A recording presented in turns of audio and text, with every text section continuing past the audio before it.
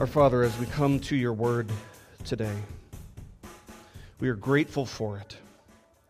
And we are grateful for the way that it reveals your will, reveals things about you that we would not otherwise know. Your word nullifies every false religion. It nullifies every effort of the flesh to please you.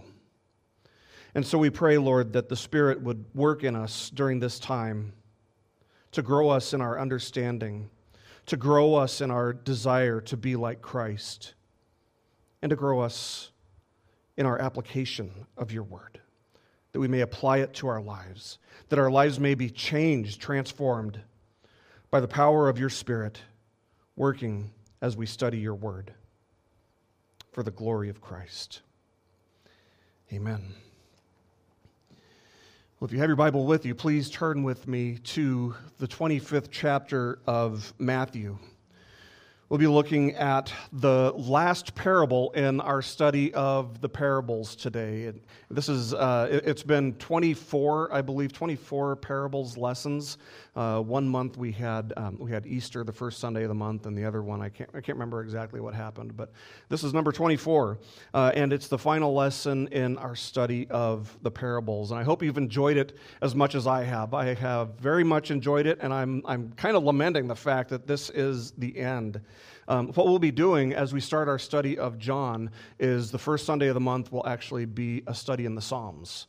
So we'll be looking at a psalm on the first Sunday of every month after next month, because next month we're actually going to have our last lesson of Genesis, the first week.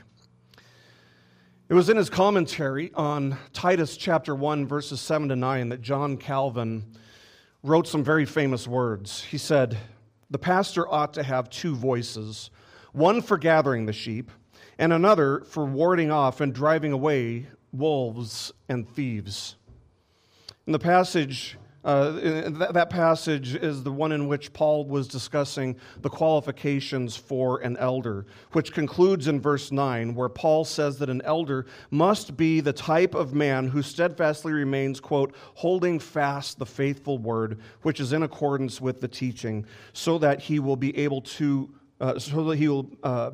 both to exhort in sound doctrine and to refute those who contradict." That is one of the qualifications for being an elder. A pastor-elder must use the Scriptures to accomplish these two very important purposes: exhorting in sound doctrine and refuting worldly ideologies, man's ideologies that contradict the Word of God. And it's perhaps, an indication of the spirit of the age when we consider how uncommon and maybe even controversial it is when a pastor argues against a worldly ideology from the Scriptures these days. It was J.C. Ryle who said, quote, "It is no real honor to a minister to be thought of well by everybody," end quote. And so a defining aspect of the elder's responsibilities, the pastor's responsibilities, according to Scripture, is to know what the worldly ideologies are that are out there and know how to refute those worldly ideologies, to warn those whom God has given us to shepherd, that would be you, and to equip you with an understanding of why this or that ideology is worldly and wrong, or dangerous even. Did you know that it's controversial to refute false doctrine in our day and age? Do you know that that's even controversial? It's something that people sometimes get a little bit worked up about.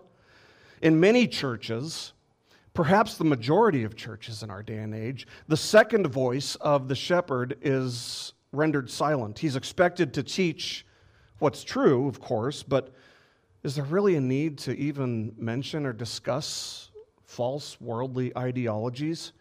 In fact, people like it better when the preacher just stays positive and uplifting and encouraging, teaching what's true without even mentioning what's false. And it's true that we have to focus on what's true.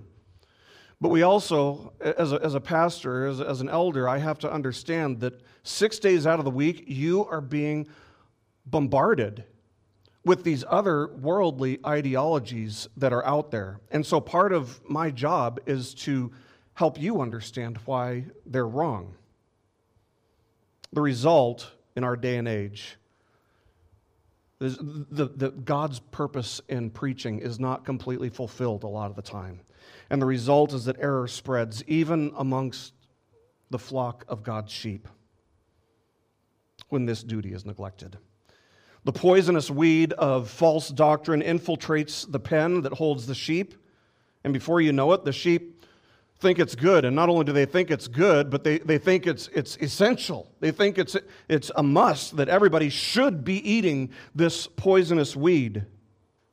And as a shepherd, an under-shepherd of the great shepherd, the chief shepherd, the Lord Jesus Christ, it's my responsibility to make sure that you're not eating proverbial poisonous weeds. And so with that said, let me repeat the words of John Calvin. He said, quote, "The pastor ought to have two voices, one for gathering the sheep and another for warding off and driving away wolves and thieves." And as we conclude our study of the parables of Christ today, we're going to be looking at a passage that has been twisted and abused to justify the consumption of a poisonous weed that right now is growing all over the place in America, growing abundantly and rampantly in the Christian church in America.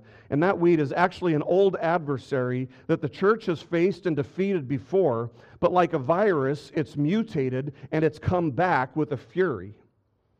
And this enemy, of course, is the social gospel. In a new book called The New Evangelical Social Gospel, which I fully recommend that you read, it's free.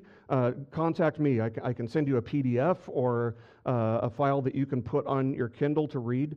But in this new book called The New Evangelical Social Gospel, the authors note that one of the main differences between the social gospel that emerged 100 years ago, the social gospel that emerged in the early 20th century, and the social gospel that has mutated and reemerged is this. This is the difference. They say, quote, "The difference between the two is simply liberal versus conservative. This new version is, in fact, the old, presented to Christians as a wake-up call for social justice." End quote. In other words, 100 years ago, the social gospel was appealing to liberal-minded people. In other words, people who denied things like the divinity of Christ, the deity of Christ, the resurrection, the virgin birth, things like that. But now it's being aimed at people who are very conservative. Now, I know it's possible that you're not even really familiar with the social gospel. Maybe you don't know what it is. So let me help you understand real quick. The social gospel was a theologically liberal movement that put a very heavy emphasis on social issues 100 years ago. Things like poverty and war, social reform. And those people, the proponents of this movement, saw it as the church's mission to transform society by advocating for laws and policies which promoted their definition of justice. While at the same time, these same proponents would underplay, they'd place minimal emphasis on things like doctrine, salvation, faith, Christian purity, things like that. So the social gospel is built on the idea that we as the church have not only the responsibility, but also the ability to change the world by meeting the physical needs of people, even if that means neglecting spiritual needs. This is false. That is not the church's mission. The church's mission is to proclaim the gospel. So this is heresy, but it's back. And it's being heralded by theologically conservative brethren. These are brothers in Christ who are disseminating it, they're spreading it to theologically conservative Christians. And that's us. And one of the go-to passages of this movement is the parable of the separation of the sheep and the goats. In the 25th chapter of Matthew, we've covered two parables from this chapter, in fact. But Jesus, throughout this chapter, he's talking about his future return. And so he tells three parables. We've already studied two. First, he told the parable of the 10 bridesmaids. And if you remember, the point of that parable was that we need to be ready for his return.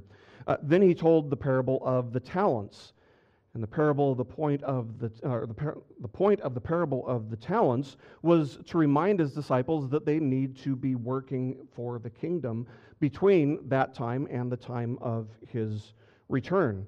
And in the parable that we're looking at today, he's going to just tell us what it will be like through parable when he returns one day. So let's take a look at the parable. May the Lord give us wisdom and understanding about it and from it. So let's look at Matthew chapter 25, verses 31 to 46. Jesus says, "But when the Son of Man comes in his glory, and all the angels with him, then he will sit on his glorious throne. All the nations will be gathered before him, and he will separate them one from another, as the shepherd separates the sheep from the goats. And he will put the sheep on his right, and the goats on the left. Then the king will say to those on his right, 'Come, you who are blessed of my Father, inherit the kingdom prepared for you from the foundation of the world. For I was hungry, and you gave me something to eat. I was thirsty, and you gave me something to drink. I was a stranger, and you invited me in. Naked, and you clothed me. I was sick, and you visited me. I was in prison, and you came to me.' Then the righteous will answer him, 'Lord, when did we see you hungry and feed you, or thirsty and give you something to drink? And when did we see you a stranger and invite you in, or naked and clothe you? When did we see you sick or in prison and come to you?' The king will answer and say to them, 'Truly I say to you, to the extent that you did it to the extent that you did it to one of these brothers of mine, even the least of them, you did it to me.' Then he will also say to those on his left, 'Depart from me, accursed ones, into the eternal fire which has been prepared for the devil and his angels. For I was hungry, and you gave me nothing to eat. I was thirsty, and you gave me nothing to drink. I was a stranger, and you did not invite me in. Naked, and you did not clothe me. Sick and in prison, and you did not visit me.' Then they themselves will also answer, 'Lord, when did we see you hungry or thirsty or a stranger or naked or sick or in prison and did not take care of you?' Then he will answer them, 'Truly I say to you, to the extent that you did not do it to one of the least of these, you did not do it to me.' These will go away into eternal punishment, but the righteous into eternal life." About 35 years ago, maybe closer to 40 years ago, it was Keith Green who wrote a song about this parable and ended it by saying this. And this is a very commonly held view. He said, "The only difference between the sheep and the goats, according to this scripture, is what they did and didn't do." And in one sense, I suppose you can say, okay, that's true. There is an emphasis in this passage on what the sheep do and what the goats do, on the actions of each respective animal. But one of the fundamental rules of rightly interpreting the Bible is to never just read one passage, to never just isolate one passage by itself. We have to see how this fits in with the larger passage, in fact, how it fits in with the entire book, and in fact, how it fits into the larger framework of the entire Bible as a whole. And so if you just have this passage to go by and you didn't have any other scripture at all, you might end up affirming that the only difference between the sheep and the goats is what they do and don't do. You might end up affirming the position that a person is saved by works. They're saved because they did this, or they're saved because they did that. But that is not the testimony of Scripture as a whole at all. Rather, from Genesis to Revelation, the message is that salvation is entirely by grace alone, through faith alone, in the Messiah, or in Christ alone. And Paul emphatically declares in Ephesians chapter 2, verses 8 and 9, it's crystal clear in this passage. He says, "For it is by grace that you have been saved through faith, not that of yourselves. It is the gift of God, not as a result of works, so that no one may boast." And yet crucial to our understanding of the doctrine of the concept of salvation by faith alone is that we're saved by a faith which isn't alone. Rather, it's made evident through works, which is why James said, famously, in James chapter 2, verse 26, he said, just as the body without the spirit is dead, so also faith without works is dead. It's a passage that confuses a lot of people. What does it mean that faith without works is dead? Well, what James is saying is that if a person makes a confession of faith, some type of profession of faith in Christ, and yet their life remains completely unchanged, they still engage in the same sinful habits that they always have. They still have the same sinful thoughts, the same sinful desires, the same sinful actions, and so their lives are untouched, unaffected, unchanged. It's an indication that whatever faith they might have isn't true saving faith. It's not a faith that gives evidence of one's salvation. So let's just be perfectly clear about the testimony, the clear testimony of Scripture. We are not saved by works.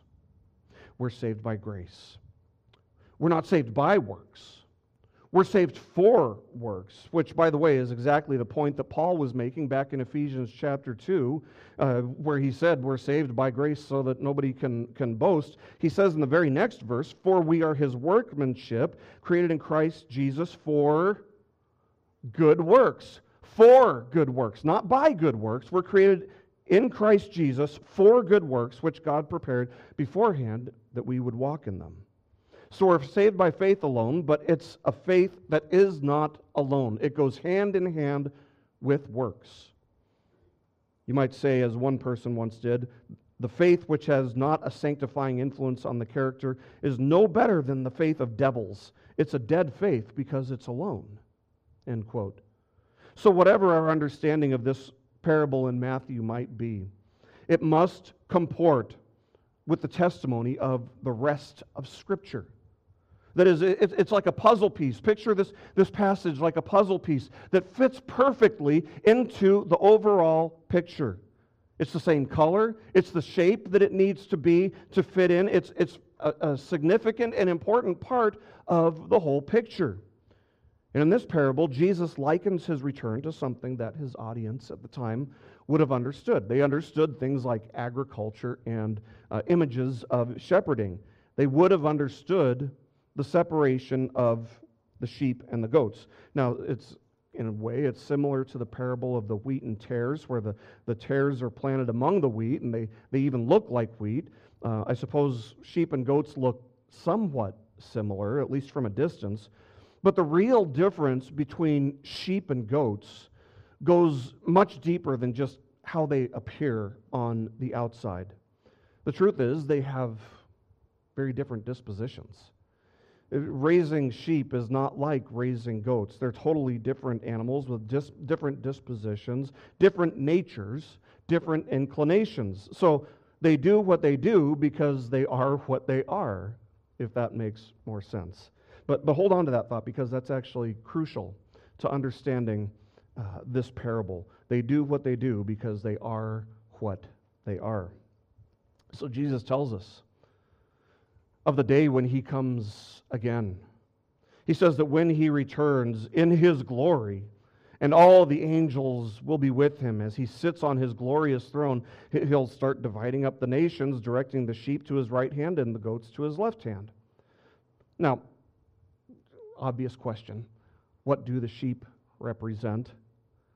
They represent God's people, right? I mean, this is one of those themes that runs throughout all of Scripture. We saw that it actually started with Jacob, who was a shepherd and saw that God was his shepherd. And the goats, what do they represent? They represent the reprobate, those who are not Christ's sheep. And you know what I love about just the first couple verses of this parable is that Jesus leaves absolutely no question here about exactly who he is and what gives him the right to judge the nations. He is God in human flesh, fully God and fully man. He's the King of glory who has the right, the exclusive right, to judge the reprobate from the regenerate. And this King of all glory will first gather the nations before him. And once he has them gathered before him, he will separate them. The sheep, those who have been saved, to his right hand, and the goats, those who have denied him, to his left. And first he'll speak to the sheep. He says to the sheep, "Come, you who are blessed of my Father." Why do you think he says that? Why do you think they're blessed of the Father? Blessed of the Father. It's because the Father, the first person of the Holy Trinity, is the one who draws unregenerate sinners to Christ. And it's as a gift to the Son, to the Lord Jesus Christ, that he does this. Remember what Jesus said in John chapter 6, "No one may come to me unless the Father who sent me draws him." And then he goes on to pray in John chapter 17. He prayed to the Father, "Those whom you gave me, I have kept." See, if you are in Christ, if you have put saving faith in Christ, it's because you were drawn to Christ by the Father as a gift from the Father to the Son. He says, "Come, you who are blessed of my Father, inherit the kingdom prepared for you from the foundation of the world." See, when the Father draws a person to Christ, it's not because God looked down the corridor of time and saw that somebody would believe. That would mean that God learns, which would mean that God changes. It would mean that God improves because he becomes more and more knowledgeable as time goes by. And if God improves, if God changes, then he isn't God because he can be better than he currently is. Does that make sense? Can God be better than he currently is? No. God is the height of goodness. There is no potential in him to become better than he already is. He is the essence of goodness. And he cannot change. He does not change. No, if you are drawn to Christ, it's not because God saw that you would believe. It's because the Father drew you to Christ with his sovereign grace. And it's his eternal decree. Period. Ephesians 1:4 says, he chose us, the Father chose us in him before the foundation of the world. And he chooses by grace so that none can boast of their own goodness or their own merit. And I understand, because I've been there, that there are so many people who get so offended, Christians, who get so offended with the doctrines of election and predestination. But as I've grown in my understanding of Scripture and as the Lord has humbled me through my walk, one of the things I've learned is that this doctrine of predestination and election is the greatest display of God's grace that's known to man. Because the truth is that if I look at my life, I can't think of a single reason that God would choose me. I can't think of a single reason that he would extend grace to a wretched dirtbag of a sinner like me instead of somebody else. And if any of us truly examines by the light of Scripture, if they truly examine their lives, their hearts, minds, motivations, we'll see that without unmerited, unearned, undeserved grace, we have absolutely no hope. And now we get to the brass tacks, so to speak, of what Jesus is saying in this parable. He says the sheep are invited to inherit the kingdom prepared for them from the foundation of the world. For, look at verse 35. He says, for, or because, they fed him when he was hungry. They gave him something to drink when he was thirsty. They were hospitable to him when he was a stranger. He was too poor to afford clothes, so they clothed him. He was sick or in prison, and they came to him and visited him. And you have to think that if this parable was playing out, sheep and goats being separated, you'd think that the sheep would just look at each other in shock and utter confusion. And one says to the one next to him, I didn't do that. Did you do that? And the other one says, I didn't. It wasn't me. He's confused. And he goes to the sheep next to him. Hey, buddy, was that you? Did you do it? And so there's this murmur going over all the sheep, and they can't figure out, when did we ever do this? We never did this. Not a single sheep can remember one time when they ever had this kind of encounter with Jesus.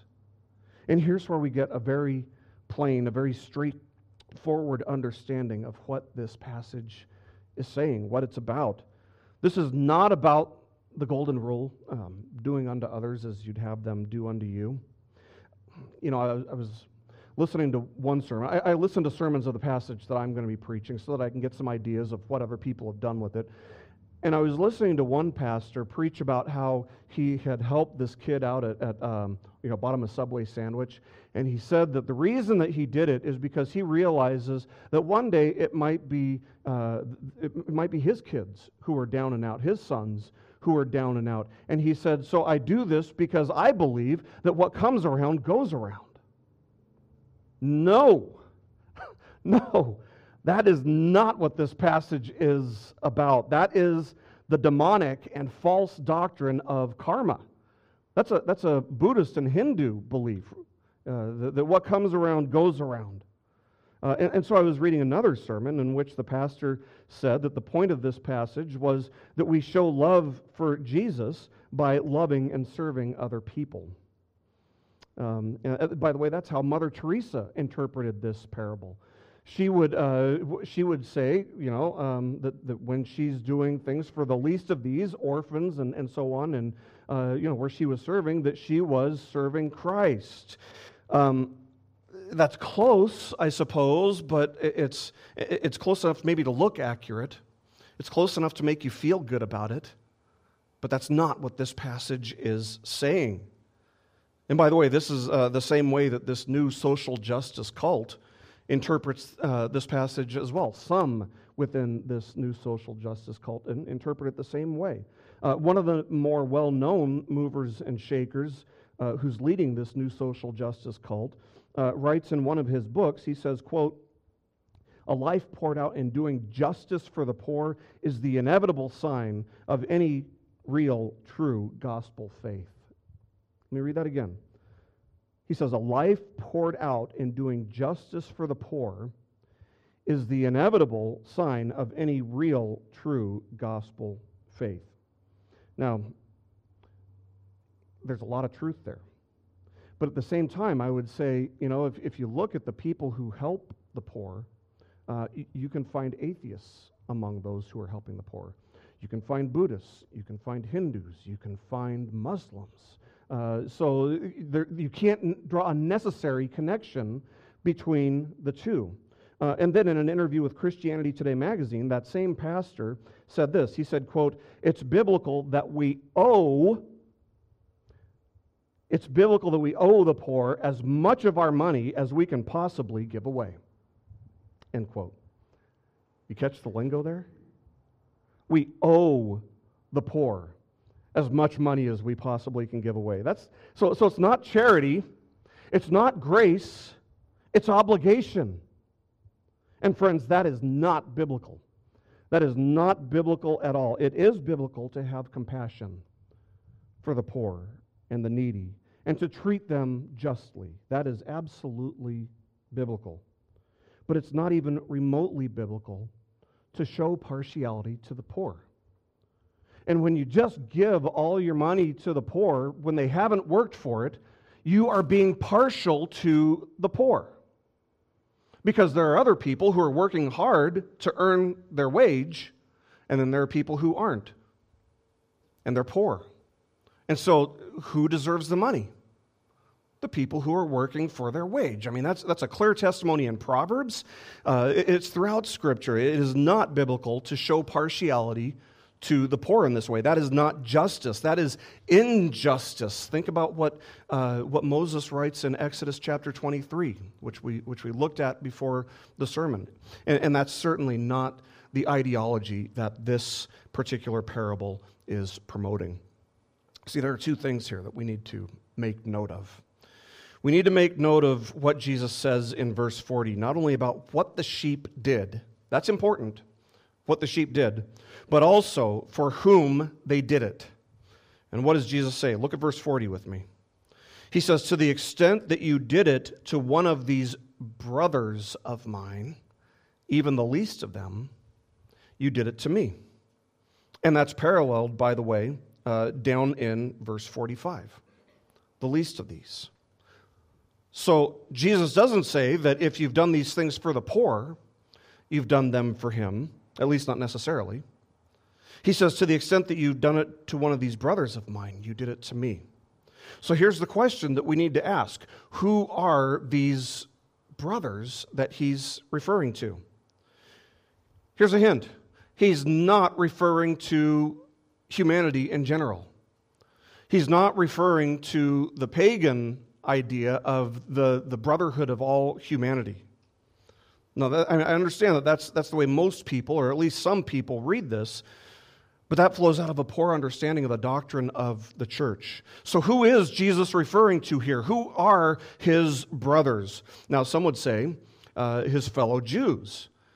We can rule that one out too, because the answer has to be found as close within the context as we can possibly find. In other words, we want something in the same passage, if not in the same passage, in the same book, maybe in the same Testament, in the New Testament. Is there any other place, though, in Matthew's gospel in which Jesus defines who his brothers are? He does, in fact. Back in chapter 12 of Matthew, Jesus was teaching the disciples and the crowds, and starting in verse 46, we read this. He says, Matthew writes, while he was still speaking to the crowds, behold, his mother and brothers were standing outside, seeking to speak to him. Verse 47, someone said to him, behold, your mother and your brothers are standing outside, seeking to speak to you. But Jesus answered the one who was telling him and said, who is my mother? And who are my brothers? That's a good thing, right? Jesus is now asking the same thing that we're asking, or we're asking the same thing that Jesus was asking there. And so in verse 49, we read the answer. We start reading the answer. Matthew continues saying, and stretching out his hand toward his disciples, he said, behold, my mother and my brothers. And verse 50 gives us the punchline. He says this in chapter 12, verse 50, for whoever does the will of my Father who is in heaven, he is my brother and sister and mother. So when Jesus is talking about the least of these in this parable, who's he referring to? He's referring to Christians. He's referring to Christians. He's referring to the church invisible. Now again, let's make sure that we understand this in light of the testimony of all of Scripture. He's not saying that you are saved by taking care of or serving other Christians. What he's saying is that if you are taking care of and serving other Christians, if you are loving other Christians, it's evidence of genuine faith. Because the world hates Christians, right? I mean, isn't that what Jesus said it would be like? Didn't he say, the world will hate you because you are not of the world? That's what Jesus said. Remember also what happened with Paul. When Paul was on the road to Damascus, and he was eager to persecute Christians, and suddenly Jesus appears before him and says, Saul, Saul, why are you persecuting me? And Paul was thinking, wait a minute, I didn't persecute you. I've never seen you before. But the truth was, what Jesus was saying there is that he was persecuting Christ because he was persecuting those who were in Christ. So it's kind of the same concept here. Serving the people of Christ, serving the people that Christ died to save, is the way that we serve Christ himself.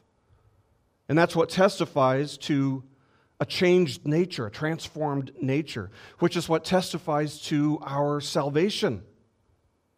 So serving the people Christ died to save is the way that we serve Christ himself, which bears evidence of salvation. Now, I don't want to say by any means that we should not be charitable toward the needy, that we should not be compassionate toward the poor. We absolutely should be. All I'm saying is that's not what Jesus is teaching here. No, we should be compassionate and charitable toward the poor and needy. To do so out of a sense of obligation, however, as the leading pastor said, is 100% wrong. But we should care about the poor, and we should have compassion for the needy. As R.C. Sproul once noted, the Mosaic Law encourages generosity towards strangers, and he cites Leviticus 23:22, a principle not limited to the Old Covenant era, and he cites Luke 14, verses 12 to 14. James also comes to mind again. Remember that it was James who also wrote not only that faith without works is dead, but he also said, pure and undefiled religion in the sight of our God and Father is this, to visit orphans and widows in their distress, and to keep oneself unstained by the poor. So I don't want you to get the idea for even 1 second that we shouldn't have compassion toward the needy and toward the poor. We should. But this parable, the words of Jesus in this passage, are not a call to social justice. They are a call to love and to serve the body of Christ. It's a call to participate in the fellowship of the saints. It's a call to carry out the one another commands. You've heard me ask before, if you don't go to church, how could you possibly carry out the one another commands? You can't. The person who doesn't come to church can't do what Jesus is saying they should be doing here. The person who stays away from church for whatever reason should examine himself or herself, because as John says in 1 John 4:20, if anyone says, I love God and hates his brother, he's a liar. The fate of the sheep is in accordance with this new nature that God gives to the sheep. See, we were all, every single one of us, we were all born as goats. We were all born with a disposition to disobey God. Paul says in Ephesians that we were children of wrath. And it was not within our natural ability to love or to seek God, because we were following the devil, the world, and the flesh. But when God intervened by showering us with His grace, by lavishing His grace upon us, He also gave us a new nature, a nature that would seek God, a nature that would love God, a nature that would desire to obey God, to submit to Christ, and would cause us to have a love for His people as well. Because the new nature more and more learns to love the things that God loves. And God loves His people. Sheep do what they do because they are what they are. Sheep do what they do because of their nature. So the question that we have to ask ourselves is, do you have this transformed nature? If you look at your life, are your desires worldly? Or do they align with the will of God, the desires of God, the values of God in Scripture? The fate of the goats, on the other hand, is pretty grim. Jesus tells us that He will say on that day, "Depart from me, accursed ones, into the eternal fire which has been prepared for the devil and his angels. For I was hungry, and you gave me nothing to eat. I was thirsty, and you gave me nothing to drink. I was a stranger, and you didn't invite me in. Naked, and you did not clothe me. Sick and in prison, and you did not visit me." And so the goats on His left are sent into an eternal fire, a place of eternal, extreme torment. Now, in the previous parable, at the end of the parable, this place of torment was described as an outer darkness, a place of weeping and gnashing of teeth. He's talking about hell. And it's just. It's justice, because the wage of sin is death. And the thing that identifies them as goats is not only a lack of faith in Christ, that's what's at the root of it, but that lack of faith in Christ is made evident by a lack of love, a lack of compassion, a lack of charity and service unto his people, unto Christians. So really, there are only two kinds of people, friends. There are sheep and there are goats. There are those who have repented and believed in Christ, and there are people who have refused to put their faith for salvation in Christ. They're trusting in something else or someone else, or they're not trusting in anything. They just think that there is no God, there is no heaven, which is a lie, by the way. It's a truth that they have suppressed in their own unrighteousness to deny that God exists. There are people who will take up Christ's offer to come to him in faith and surrender. And there are people who think they'll be able to get into heaven some other way, but who will end up in hell for all of eternity. There are just two kinds of people. There are no other options. There's no reincarnation. Hebrews chapter 9, verse 27 says, "It is appointed for men to die once, and after this comes judgment." There is no purgatory. The idea of purgatory includes the idea that we have to atone for our own sins, that Christ's work was insufficient. It denies the sufficiency of what Christ did for his people on Calvary. It denies that he bore every sin of everyone who will put faith in him. 2 Corinthians 5:21 says, "He made him," the Father made Christ, "He made him who knew no sin to be sin on our behalf, so that we might become the righteousness of God in him." The reality that this parable forces us to acknowledge is that Christ is coming back.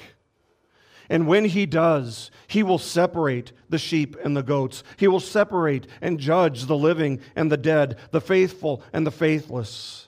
And know this, there is nothing that you have done in your entire life, there is nothing that you can do in your life that is more important than being ready for that day. But know this, there's also nothing that you have ever done in your life that would disqualify you from receiving this free gift of grace and eternal life in Christ Jesus. It doesn't matter who you are. It doesn't matter what you've done. Christ's work is sufficient. It can be forgiven. And who would even dare to deny that they've sinned? Who would deny that they've done things that they even knew that they shouldn't do? The Word of God clearly declares that all have sinned and fallen short of the glory of God. There is not even one across all of humanity, all of human history, there is not even one who is righteous. There is none who is good, not even one. The book of 1 John says that if a person claims that they have no sin, the truth is not in them. They deceive themselves. To deny that you've sinned, for a person to deny that they've sinned, is to call God a liar. And here's the bad news. Without a righteousness that is equal to God's, equal to Christ's, you will not be allowed into heaven. Instead, you will suffer under God's holy and just wrath for all eternity. The Word of God declares that there are only two eternal destinations. There's heaven and there's hell. And to deny that is to call God a liar. If there are only two eternal destinations, and if one of them requires that you have the righteousness of Christ, where will you end up if you've fallen short of His own standard of righteousness? See, what God demands in order for you to be saved is for you to have His own righteousness, for you to have a righteousness that is equal to His own. And friends, the good news of the gospel is that His own perfection is precisely what we receive, what we take upon ourselves.